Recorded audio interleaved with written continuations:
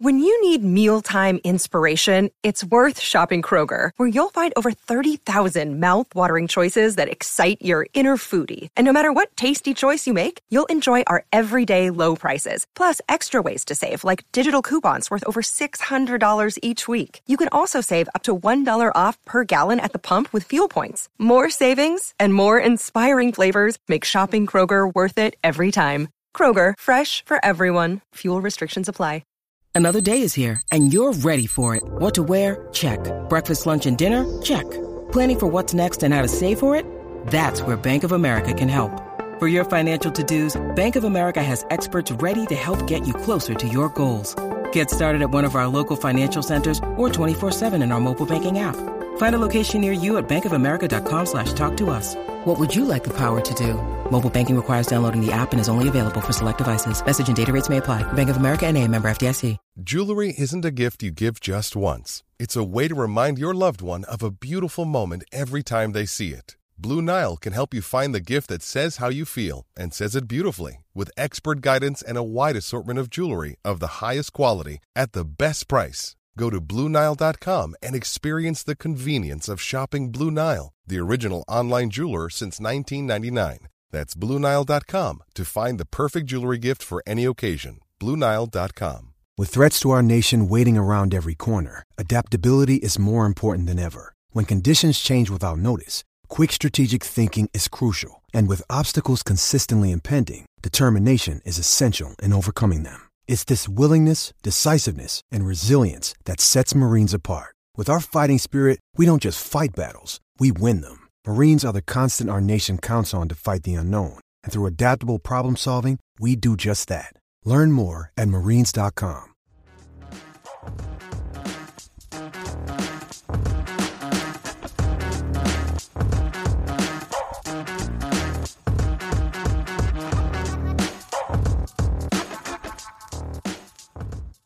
Hey everyone, welcome back to Across the Romaverse. It's episode 106. Roma coming off a victory against Lecce yesterday on Sunday at the Olimpico. A little bit closer than we probably would have expected. That followed a loss on Thursday, a very tough loss in the Europa League at the Olimpico to Betis very late in the match, 2-1.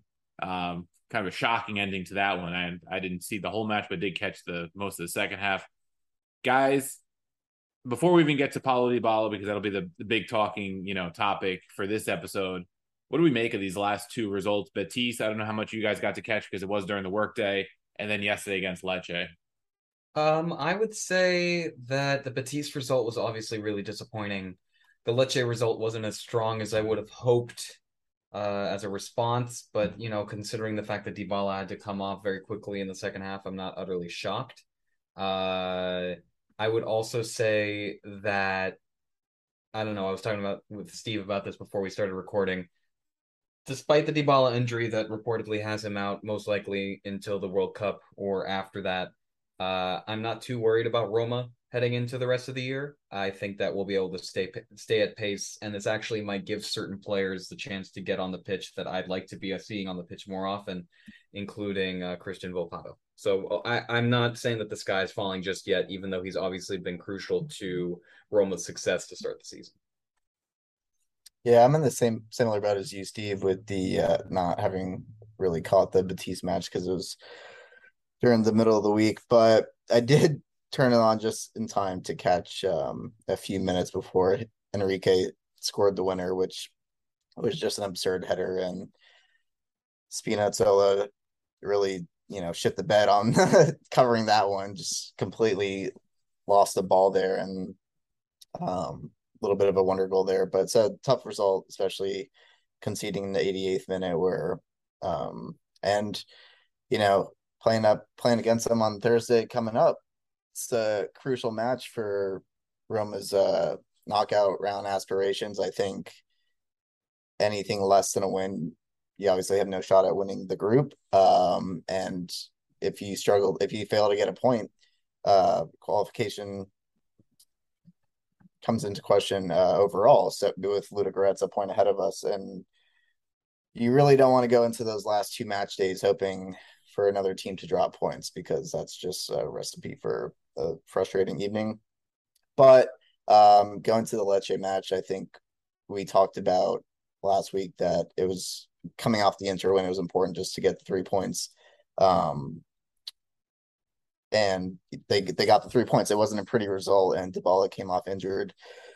And it was one of those situations where after they scored the first one and after the red card, you would have expected Roma to score put 3-4 past them, and kind of get their shooting boots. Unfortunately, as we've seen so often, finishing is not the order of the day for this club.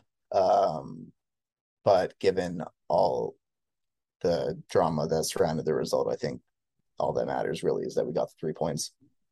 Yeah, 3 points is 3 points. It's a big result, right? The Atalanta Udinese, the big match on Sunday morning, ended up in a draw with a big Udinese comeback. So that helped Roma actually gain 2 points of both of those clubs. They still sit sixth in the table, pulled a little further ahead of Juve, up to 6 point gap now, which, that later in the season could come up very big, so certainly some positives to take away in terms of just getting the result, but the manner in which Roma did it. Now, yesterday I had family over, so I had the match on. Didn't get to watch it as closely as I normally would, but, had my eye on it. And when they went up a goal and then they were up a man, I texted my buddy the same thing you just said, pretty much, like, Roma should score 3 to 4 goals in this match and just cruise now. Like, there should be no doubt about it. And there was doubt because, conceding a tying goal up a man, which was very disappointing. And then it was very difficult to find that winner, which ended up being the Dybala penalty kick after Smalling had gotten that initial goal.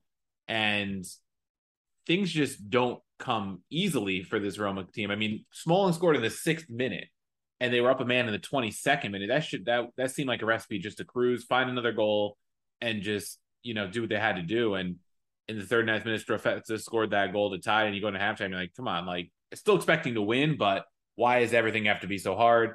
And even once they got that Dybala penalty in the 48th, it was still, they couldn't find a way to get a third goal, which was, and kind of kill the game off. Very disappointing in that regard, in my opinion. And the XG kind of spoke to Roma again, dominating a match, 3.62 to 0.33 from XG Serie A Twitter account. So very big gap there. Should have scored probably at least 3 goals, maybe more. If you look at different sources, you get different numbers. FB reference had it at 2.7 to 0.4. So either way you look at it, Roma should have scored at least one more goal on average. And, up a man, you expect better from a team with Roma's attacking talent on the pitch. Wasn't to be. And Mourinho was asked about that after the match. I'll read his quote, and you guys can kind of comment on his assessment too and see if you saw it the same way. And, he was asked, you started well, you took the initiative in the lead. You could have even scored the second goal, but then after they went down to 10 men, they closed the spaces. Even at 2-1, it wasn't always comfortable. And Mourinho said, I don't remember many games in my career where it was 11 against 10, where I wanted the game to be wrapped up as soon as possible. There was tiredness tonight, definitely physically, perhaps mentally a bit as well. It's tough playing Thursday and then Sunday. Watching Udinese against Atalanta today, you could see the difference when you don't play in midweek. There was a different intensity to that game, but that's not a justification because, as you say, we started the game well with ambition and intensity, putting pressure on them and winning the ball back well. You were suggesting it was more difficult against 10 because they shut up shop, but I think it was tougher because we managed the game poorly. My feeling was that when we are tired, we seem to make things more complicated for ourselves rather than play simple. I don't see any fear in my players, but the way they made things tougher for themselves with an extra player, you need to move the ball more and find the spaces. We launched diagonal balls against an organized, low defensive side. Why are we giving the ball away like that? And when we did get the ball into the forwards, only Belotti was solid on the ball. The others all took a touch here or there and then lost the ball.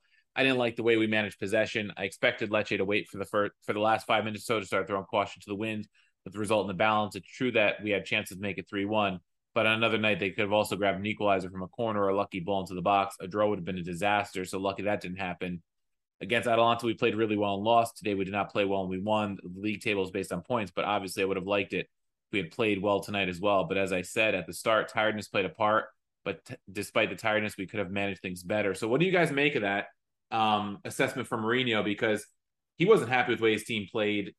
And, he expects better from his players. I mean, I would personally say that I agree with the assessment that tiredness was a factor, but it can't be a factor. I've said this many times on the pod already this season, but I don't think anybody anticipated no one seriously considered the negative after effects of just how congested the match schedule is this season compared to other seasons in the past. I think that it's caused a lot of problems, maybe not directly for some of Roma's injury problems, but for a lot of clubs, injuries have been directly related to this match fixture congestion. And at the very least, it creates a lot more tiredness, and it directly negatively impacts clubs that are in multiple competitions. The good news for Roma is that when the World Cup break comes, it will in some ways positively impact them, because despite being a European level side, they're a European level side with a huge number of players not going to the World Cup this season because of, Italy underperforming and other factors. So I agree with the general assessment that that was a very tired side that we saw on Sunday. I would also agree that that's just simply, that's tough luck, especially as we continue in the season, and it's not like the schedule is going to get any better. So this team needs to find more ways to score, more ways to be creative despite being tired than they currently have so far. Yeah, I definitely agree with that. And I would just add that, sure, in the aggregate with the congested schedule due to the World Cup, you're going to have wear and tear and fatigue unlike any other season previously. But at the same time, Roma played on Thursday and then had this match on Sunday. Then that's a normal schedule turnaround for a team in multiple competitions playing in Europe. We see that all the time where teams are either playing either Sunday or Monday following that Thursday match. So I also agree with the assessment, but again, I agree that we didn't necessarily need it. And I think, especially on this pod, we've been pretty easy on Mourinho throughout his tenure. I don't think he's done a lot to warrant a ton of criticism. I think you can hear the arguments for issues that you have with the formation or the rotation and what have you. And when you are talking about rotation and fatigue,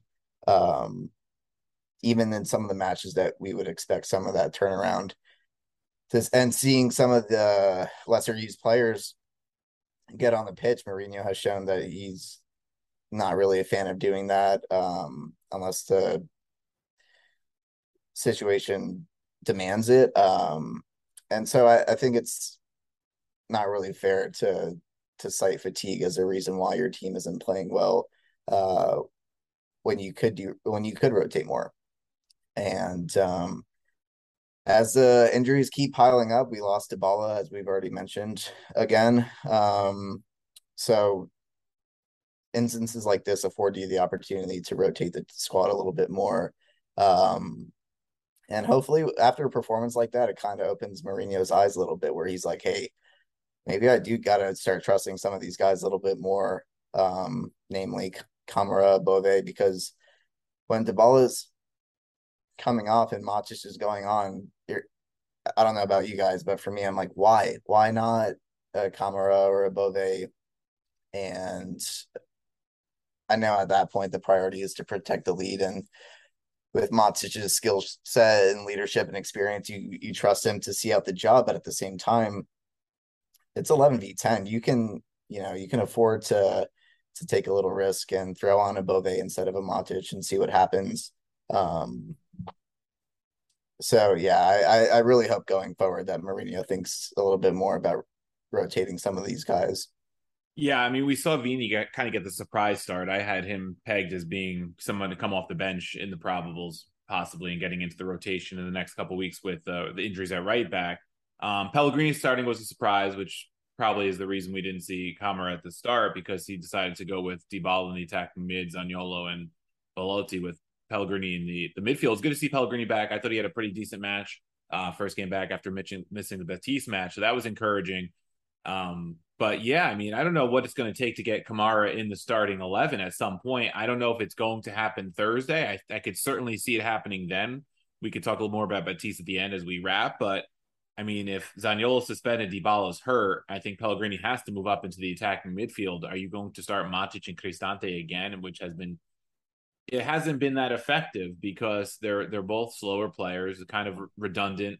They're leaving some gaps in front, more on Cristante than Matic probably, because Matic is a true DM. But you need a spark against Betis. Give Kamara a shot, I guess, right? I mean, I don't know where they're going to go because the Dybala injury, 48th minute, you guys mentioned it.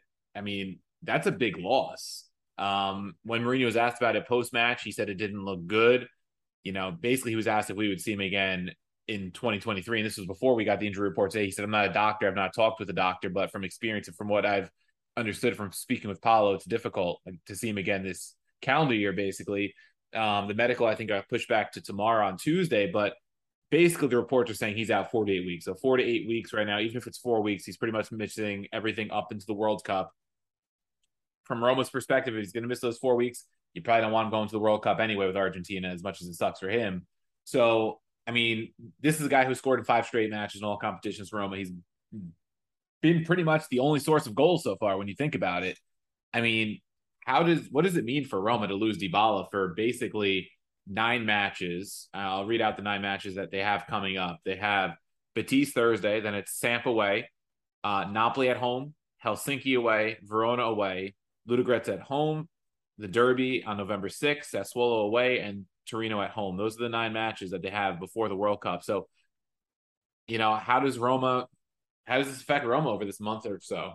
So my hot take on this is that at some point, either through drop in form or injury, we all knew that Dybala was going to be either not at his best or unavailable at a certain point this season. I don't think anyone thought that Dybala was going to turn into an Iron Man moving to Rome. And he's always had some issues with injuries over the course of his career. That these are the pluses and minuses of having a guy like him on your squad. When you have him on your squad and he's healthy, he's probably one of the best players. He's definitively one of the best players in Serie A. He gets injured. Like that's the price that you pay. That's the swap that you make. And I think a club like Roma, pretty much any club in Serie A would make that trade to be able to say, like, yeah, we'll have a player with his ability, his talent, and his goal scoring prowess. Sometimes he'll get injured. That's how it goes. And honestly, I think that out of anywhere for Roma to have injuries right now, knock on wood, it's the easiest for Roma to respond in the attack. Roma was the most successful in developing its attacking depth over the course of this summer, both with the signing of Belotti, the retention of Nicolo Zaniolo, players like that. Obviously, that's not as relevant for the Betis match because Zaniolo is suspended, but all in all, Roma did do a lot of good work in terms of developing attacking depth, and that's not even including players like Christian Volpato, who everyone from the top of the club down seems to be convinced is a huge part of Roma's future. So I would say that as much as it's really disheartening to lose Dybala, I'm not pulling the fire alarm just yet. I think that this is a good opportunity for certain players who haven't been seeing the pitch as consistently to show why they're considered rotation options in the first place, why they should be given more minutes. It's why Belotti will hopefully get more starts now. It's why Zaniolo will hopefully be able to get more goals in. It's why maybe we'll get to see some of Christian Volpato. So as much as it's not great, I don't think the sky is falling just yet. So I think it can go one of 2 ways. I think it can either galvanize the squad, and kind of helps them wean off their Dybala dependency a little bit, just for the perspective of him scoring a good chunk of the goals this season. Or they can will in the face of that adversity, not having their pillar in the attack on the field with them, and kind of struggle until he comes back. And I think whichever outcome it ends up being, I think it's predicated on the Betis match. So if Roma can pull out a gritty win on Thursday, get the 3 points, get themselves right back in the conversation for topping the group, I think we'll see the former where they, next man up mentality and use that to carry them through up until the World Cup. But I think if they lose, especially if it's a convincing loss, I could see it being tough sledding until we get that break. But as you mentioned, it's an opportunity for other players to step up. So we'll see who has the goods. Yeah, I agree with you, Jim, that we have the attacking depth on the roster. It's there, right? Zaniolo, Abraham, we brought in Belotti, Volpato's an exciting prospect. Shamordov is still there. There's bodies there. But my issue right now is the fact that nobody's performing besides Dybala. I'm looking at the goals in all comps for Roma right now. Dybala, 7 goals. Do you know who their second leading goal scorer is on the team? Is it Abraham with 2? Smalling with 3. It's Chris Smalling with 3. And then it's Abraham with 2, and then there's a handful of guys with 1 goal. Ibanez, Cristante, Pellegrini, Belotti, and Shamordov have 1 goal apiece in all competition. So that to me is the issue. It's not that we don't have the bodies, it's that the bodies aren't performing, right? The players aren't performing. He scored 7 goals, where the rest of the team has scored 5, 6, 7, 8, 9, 10 goals.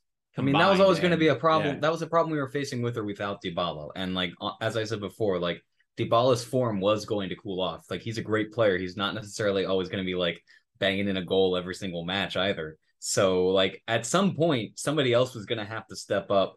And as much as I wish it didn't happen because Dybala got injured, somebody had to start scoring goals other than him and Chris Smalling, right? So like this had to happen at some point.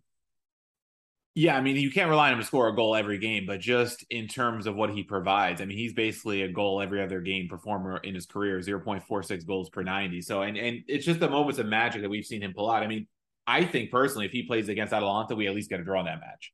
They were missing that extra little bit that he provides. And I'm not saying the sky's falling. I'm generally an optimist, but this is certainly a damaging, injury for Roma, considering all that XG they're creating and not scoring. Hopefully they keep creating the XG without now their most creative player. I mean, Pellegrini's been playing a lot of nice balls lately. He's provided a couple assists in these last 2 matches. He's now got 6 assists in the season, which is impressive. His finishing, is down from last year. Abraham is really the guy that needs to step up for me, of all people. I mean, him and Belotti are the strikers. I think Zaniolo needs to start chipping in some goals. But, I mean, to you guys, who needs to step up the most if Roma's going to weather the storm of these 9 matches, especially Napoli and Lazio, maybe get some points out of those matches and get out of this Europa League group? I mean, in terms of having a like-for-like comparison to what Dybala can provide at his best, I think the answer is Zaniolo.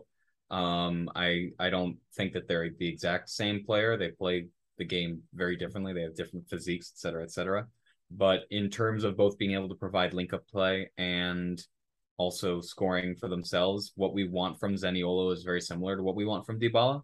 I think that something, as much as I want Tammy to get back to scoring goals quickly, I also think that a huge part of that, the reason why he hasn't been scoring goals, is not because he's not putting himself in situations with good chances. He's just missing. And I think we saw that in the game against Lecce, that there were several moments that it could have been 3-1, as Mourinho said, but, Abraham just missed. And that will solve itself, in my opinion. That we've complained about Dzeko sometimes having cold patches. All strikers, even strikers of world-class talent, have cold patches.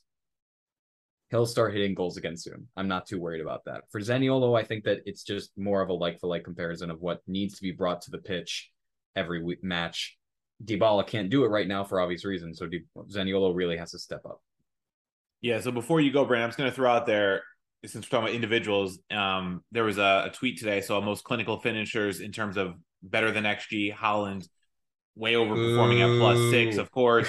A couple other players up there at +4.9, Becker, Madison at +3.8, and then you go to least clinical in terms of performing against the XG, and the first 2 players on that list were Roma players, and it was Pellegrini at -2.9 and Abraham at -2.8. So when you see those, the monster, you see the issue here is that our players are getting those chances. And I'm a little less critical of Pellegrini just because he's providing the assists for a lot of Roma's goals. But, that right there is 6 goals that Roma has eaten between those 2 players, basically, according to the XG. Well. What do we have here? So what I'm hearing is that Roma would be top of the table, runaway leaders up for the Scudetto if Pellegrini was just a little bit more clinical. But no, to go back to the Dybala replacement question, I think I'll take it a little bit differently from where Jimmy took it, in that I think the responsibility for replacing what Dybala provides is largely going to fall on Pellegrini. I think for me, I'm not going to be looking for him to to replicate the goal scoring output, even though we saw him last season do that. But in terms of the link up play and creating chances for Zaniolo and Tammy, I think he's the one that I'll look to step up and fill that void. And I think ultimately, in terms of the goal scoring production, that it should fall on Tammy to step up. I think after last season, fairly or unfairly, the bar was raised sky high for what we think he can produce. He hasn't reached that level yet. And I have no doubt, as Jimmy mentioned, that the goals are going to come at some point. But I think he's shown, especially recently, that he's a little bit in his head. I think it's not as confident as we saw last season, maybe not running around with as much purpose as he did last season as well. But I think if he's able to kind of get out of his head and start replicating the form that we saw last season, I think Roma will be more than fine, especially with all the bodies that you mentioned that can fill in for Dybala as he's out. So I think we're in good shape, but at the same time, it falls on these players to step up. I think it's a good shout to name Zaniolo as the one that can carry the team while Dybala's out. But I think in terms of what he provides and what Dybala provides when he's healthy, I think Pellegrini is probably the one that I would look to most to replicate that. Yeah, so I agree. I think Abraham's the one that has to step in front of goal the most. I think Belotti will get his goals, but Abraham's the guy who, prior to the season, I was saying would be in the mix for, the Capocannoniere, the way he played last season. You expect him to kind of take that next step, and he's kind of taken a step back. Mourinho was asked about the goal scoring issues, the ruthlessness in front of goal, and he said, he was asked if it's cutting edge, can you work on it, or is it all in the mind? And he said it's a bit of both. You can work on it in training, and we do that a lot, both individually and as a group. But I think at the moment, it's more of a mental thing. Even in training, when one forward makes a mistake, they are very critical of themselves and they start thinking negatively. That worries me a bit. Clearly, we need to score in order to win games, but their goals will arrive for Tammy and Belotti. They will end up scoring more than Zaniolo, even if he needs to score a few too. What worries me beyond this is the tiredness, or rather beyond the tiredness, which is real. It's not an excuse, is the poor management of the game. He spoke about it again, 2 touches, 1 touch, changing the rhythm, waiting for the opposition to come out of their shape. We study the opponent a lot. And we know how they want to press and where we can find spaces. A few times watching the game, I started to think that my Italian must have become really bad because the players really must not understand me because they do exactly the opposite of what I tell them. But perhaps it is also a consequence of tiredness. So I just want to throw out one more stat before we respond to that. But Mourinho really hammering his players a little bit there. Constructive criticism, I'd say, not really like going after individuals, but there was a stat I saw via Understat today. In league matches only, Roma has created the highest XG at 22.17 still, but has only scored 12 goals. And their defense has given up the last, or their worst in terms of XG allowed at 5.88 and given up 9 goals. So the defense has had its issues too. They're not allowing a lot of good chances, but when they do allow a chance, it seems to find the opponent in a dangerous spot, and the opponents are making Roma pay a little bit, both I feel like in Serie A and in the league. But that also comes down to what Mourinho's talking about there, I think. He's talking about, my Italian's gotten bad. I coached Inter 10 years ago or whatever. Maybe I can't speak Italian well anymore because tell my players to move the ball a certain way. I'm telling them to press a certain way on defense, and they're doing the opposite. So what do you make of that? That's an interesting, tidbit that Mourinho came out with. I'm personally not too worried about it. I think that we all know that Mourinho operates a certain way with the press, in the sense that he sometimes uses it as a way to talk to his players. Other times uses it as God only knows what. He's got his own special way of interacting with the press, and they don't always love him for it. Point being, I'm not too worried about it yet. I think that he was probably frustrated after a match that he said himself that he didn't want to be watching. And I do think that there are things that Roma needs to fix that are long-term issues, but Mourinho knew that when he came here. And part of that is definitely how they respond against a team that really parks the bus. And playing down to another team's level is definitely something that Roma has always done, and it takes a lot of work to get to the point where they're no longer doing that. Yeah, I'm not worried about his comments either. I think he's he obviously still has the locker room and couldn't be closer to the squad in terms of uh being able to get a read on them. So I think he knows when to pick his spots, and I'm not worried um the manner in which he told them to get their shit together. And I think I don't know. I'm struggling with this a little bit because I think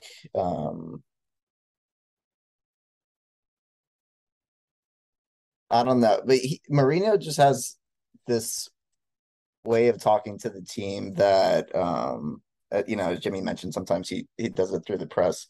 Um, but I don't know after this match if this was the right moment for this. Specifically, the content itself I have no issue with, but the venue is what I take a little bit more issue with, just because yeah, you should have probably hammered Lecce 5-1. Yeah, it's been a frustrating last few weeks with the finishing. Yeah, Dybala just exited the game with an injury, and you're frustrated about that. But at the same time, these players know what's going on. He alluded to it himself when he mentioned how they're hypercritical even in training. So I think to kind of put them, hang them out to dry in front of the media after the game is little wasn't the move that I would have gone with. But like I mentioned at the beginning, he knows his players far better than any of us could ever hope to, and knows when to pick his spots. And more importantly, the players themselves are aware of this, and we've seen multiple players come out and say, yeah, we know what Mourinho, we know what Mourinho's getting at when he kind of rips into us a little bit. We'd still run through a wall for him. So I think they'll take his comments in stride, but at the same time, I probably would have kept that one in house.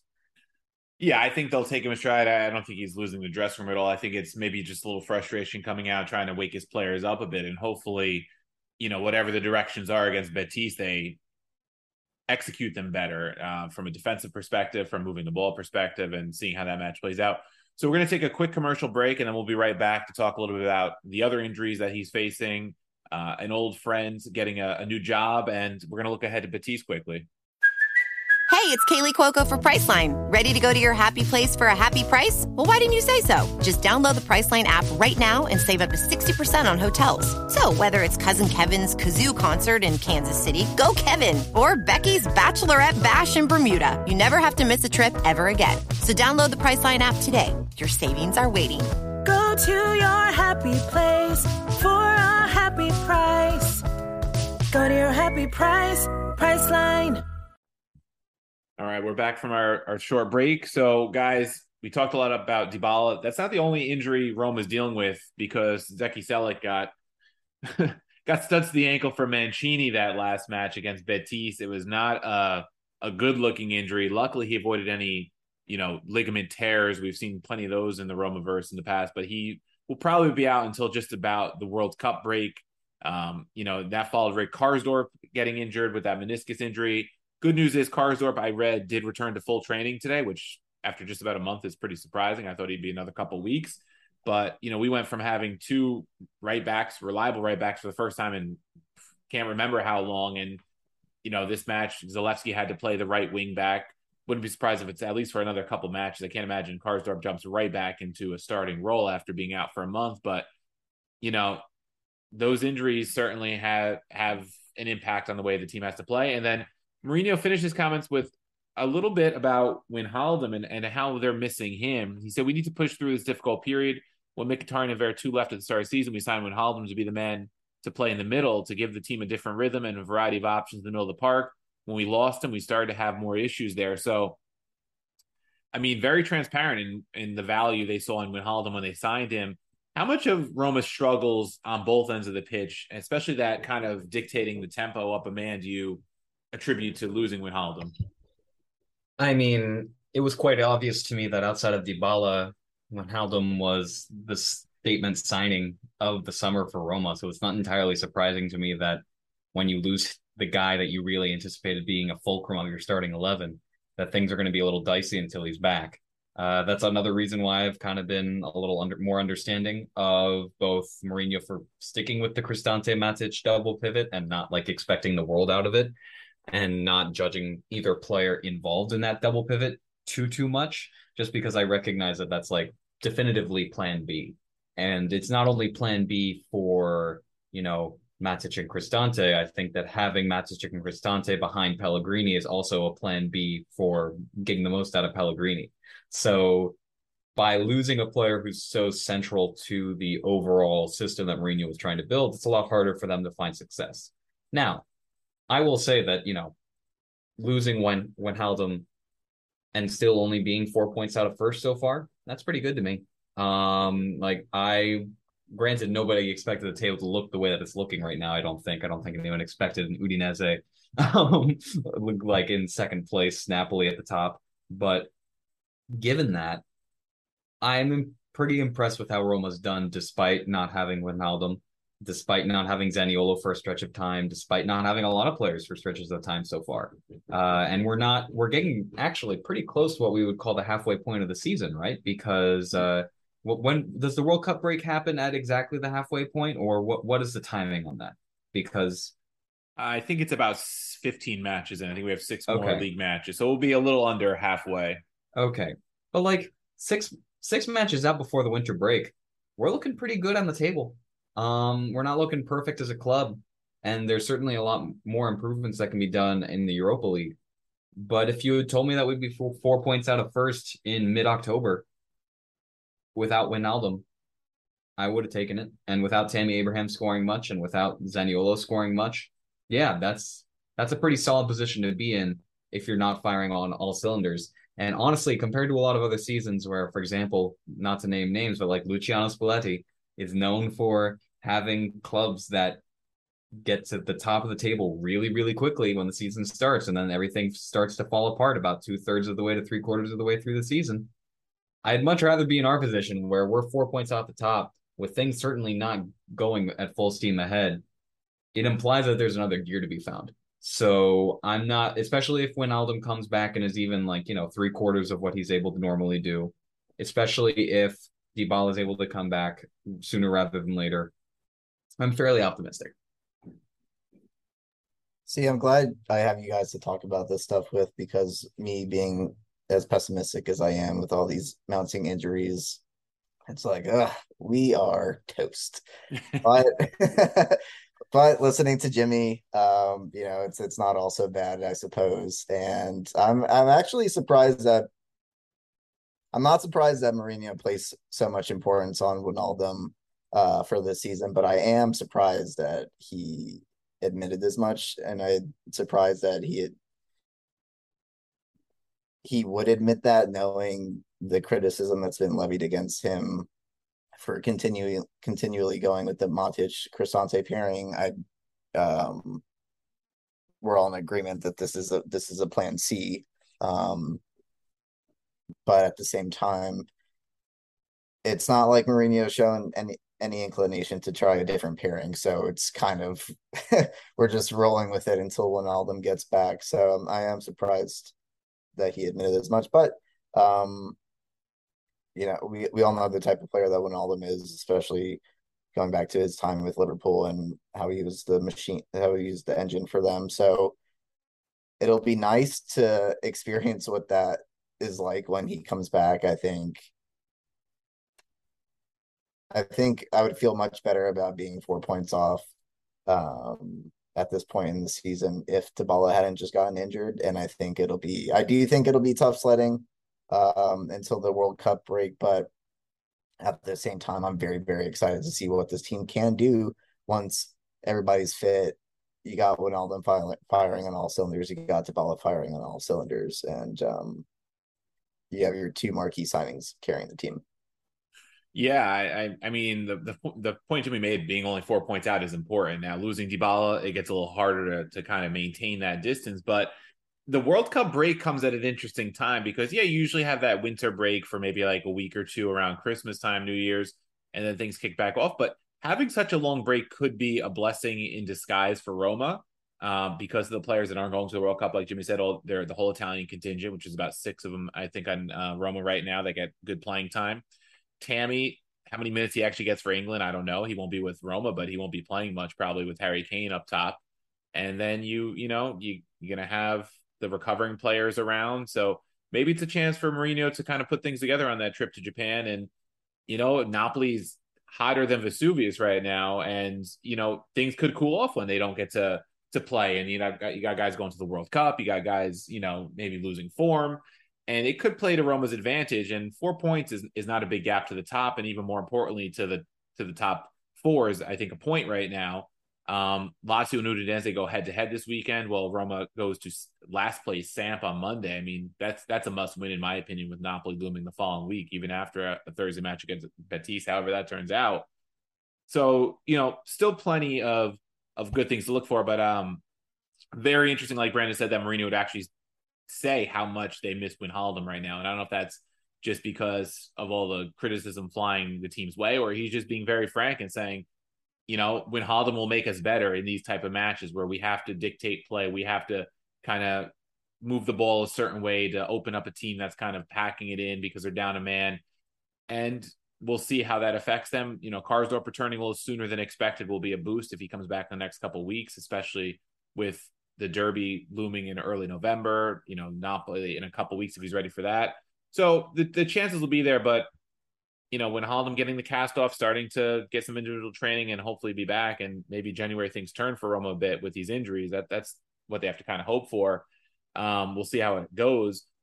Before we look to Betis, guys, real quick, our old friend Daniele De Rossi, my favorite Roma player ever to this point, has his first managerial appointment. Spal, kudos to them. One of the best appointment announcements I've ever seen on Twitter. They took De Rossi's slide tackle tattoo and turned it into a manager tattoo, basically, on their Twitter page. So I'm happy for De Rossi. I think this is a good opportunity in Serie B to kind of cut his teeth. He'll have patience probably to kind of get things going for a Spal team that obviously hiring a manager 10 weeks into the season is struggling a little bit, and sets him up maybe for eventually after Mourinho's here and he wins a couple Scudettos maybe in the next 5 years or so, then maybe De Rossi can take over. I don't know. Yeah, and while we're at it, let's have him coax Francesco out of retirement, lace up the boots at, what is he now, 43, 45, something like that. Yeah, let's get him in there too. Let's get the whole gang back together. They could have Sabatini as sporting director too. That'll be good. Yeah. No, I'm excited for him. I mean, obviously, this was his plan in a way that it never really was Totti's plan. You always got the sense from De Rossi that this was his future as a player. As an older player, it seemed clear to me that he wanted to be a coach one day, and he's shown himself with the Italian national team to apparently have what it takes. He's gotten his registration. I hope he's able to make a good run at it, and I'm glad that it's not his first job to be at Roma, because Rome eats managers alive, regardless of whether they're legends or not. So as much as I would love for him to become Roma's manager one day, I want him to prove himself not only at a Serie B side, but like at smaller Serie A sides too, before he gets back here. To me, that's important. Yeah, I didn't want him just kind of thrown in like we've seen at Milan when they were going through their rough patches. They threw Inzaghi into the mix, and they threw Gattuso and Seedorf, and it didn't really work out for any of them. And, we've seen it, Simone Inzaghi at Lazio went through the Primavera side first, and he kind of cut his teeth there. So hopefully going through Serie B, maybe coming to Roma's Primavera when his dad retires, and then getting to the top of that, Roma hierarchy. If, he does a good job managing, then we can see him on Roma's bench and be truly ready for it, I hope. So that's in the distant future, hopefully, because hopefully things work out with Mourinho for the medium to long term, as we're hoping with the contract extension talks that are out there. So the immediate future is Betis on Thursday away. It's not going to be easy, as we saw at the Olimpico the other day. We lost Dybala, like we talked about. I'm just going to read out some stats heading into this match. Betis are undefeated hosting Italian teams in European competition. Two wins, one draw. Last time out was against Milan back in November of 2018. Roma have lost each of their last 3 away games to Spanish sides. Now, the sides they lost to were Atletico, Barcelona, and Real Madrid. So a little different caliber of opponent. Betis are unbeaten across their 10 home matches in Europa League group stages, six wins, 4 draws. Roma haven't lost consecutive away games in this competition, or have lost consecutive away games. They haven't lost 3 in a row since 93 in Europa League or UEFA Cup. And Roma have scored at least once in each of the last 22 away games in Europe, a run which started in November of 2018. Previous record before that was 7 in a row. So just some interesting stats thrown out there, just some food for thought. Of course, they don't really mean anything when it comes to it on Thursday. But, if Roma can keep the goal scoring streak alive, you feel a little bit better about them maybe pulling the result out. But what do you think they have to do to kind of turn the tide against a tough Betis side that got the 3 points at the Olympico and it looked like Roma was guaranteed at least a point very late in the match? I mean, the simplest part of it is that Tammy Abraham and the attacking core actually have to score. Like that's a novel concept, of course, but like they need to score, and they need to score early. As we've seen with this club time and time again, if this club scores early, they can run up a win. If this club doesn't score early and the other side does, it's a long night. And that's honestly as simple as it gets. I think that Roma has the talent to beat Betis handily. They have talent. They have the talent that they should be leading this group stage, let's be honest. And it's as simple as that. They need to score, and they need to not play down to the level of their opponent. Yeah, I don't think there's any other answer but an early goal. We know that the defense can hold on to a lead. We've seen that before. So if Roma get that early goal, I will feel markedly better about our chances to win the match. But it comes down to finding our shooting boots. I think the type of early goal that I have in mind usually comes off a set piece very early in the match, which has kind of been Roma's bread and butter. So I think they have that going for them. And I think with the way Pellegrini's been delivering balls and into the box and the way Smalling has been been in the right place at the right time, I think there's a good chance that they have a great opportunity in that first 10, 15 minutes of the match, maybe even sooner. On the flip side of it, if they concede in that same opening period, they have no shot to win this game, I don't think, given how much they've struggled in front of goal, given that they're in a little bit of a injury crisis at the moment. And I think adding insult to injury by conceding early in the match is a recipe for a long night. But having said that, I think the intent is going to be to take the game to Betis, and hopefully that produces an early goal. Yeah, I think an early goal would do this team wonders, especially without Dybala. Maybe Tammy can get an early goal. Maybe it's Belotti. Maybe it's someone that just hasn't been performing well. I think Zaniolo, of course, is a big loss too, because then you lose 2 of your main attacking players. So I think probably you're looking at the double strikers with Pellegrini behind them. I see Brandon nodding. I don't see any other way to approach this. The defense is set, goalkeeper set. Obviously, it's got to be Spina and Zalewski at the wing back to this point. I think the only real question mark is, does Kamara get a look in the midfield, or does he go Matic Cristante again? But this is I don't want to say it's a must win, because it's a very difficult match to win, but I think it's a must result at least, right? You have to at least get a draw so that you're up to 7 points, or 4 points rather than 7. Geez, I'm getting ahead of myself. 4 points. You kind of have to hope maybe Helsinki can get a draw against Ludogorets just to kind of make that, stay close. And then you got to do your business those last 2 matches head to head with Ludogorets and Helsinki, because if not, I don't want to finish third. I enjoyed winning the Conference League last year, but in a schedule that's so compact this season, I'd love to advance in the Europa League, but I don't know if I want to go through the Conference League knockout rounds again and have that extra round thrown in because you're the team that's dropping down from Europa League. I don't know how you guys feel, but it would I agree with that. Be, I think, detrimental to the top 4 race. Europa League, I'm all for, because if you win the Europa League, you get Champions League, right? Or at least it's a more prestigious competition at this point. But man, I can't imagine a crowded February, March with a lot of Conference League again. I'll lose my damn mind if they're playing in the Conference League. I mean, I didn't get excited about Conference League last year until they were probably in like the quarterfinals, right? The semis. It was certainly winning a trophy was certainly nice, but man, I don't know if I could do some of those road trips again and see the players have to go through that again when it's been very taxing already this season. Yeah, Yeah. we don't need to go back to back on the I conference. mean, the pitches are bad enough in Europa League play. It's not like we need to go back down to ECL and play at Bodo or whatever again. Yeah, definitely not. I see as you search Roma on Google, Lorenzo Pellegrini on Chelsea transfer radar. They can F off because he's not going anywhere. But other than that, guys, I guess we have to see what happens on Thursday, and then Monday lunchtime kickoff here in the East Coast of the United States at Sampdoria. That to me is a must win. So, guys, anything you want to leave the listeners with? Can't say that I do. I will be holding my breath until Monday evening, and hopefully on the other side of that are 2 Roma wins. Yeah, same here. 2 Roma wins are practically necessary, and I will be much less optimistic about Roma's season if we don't get them by the time the next podcast rolls around.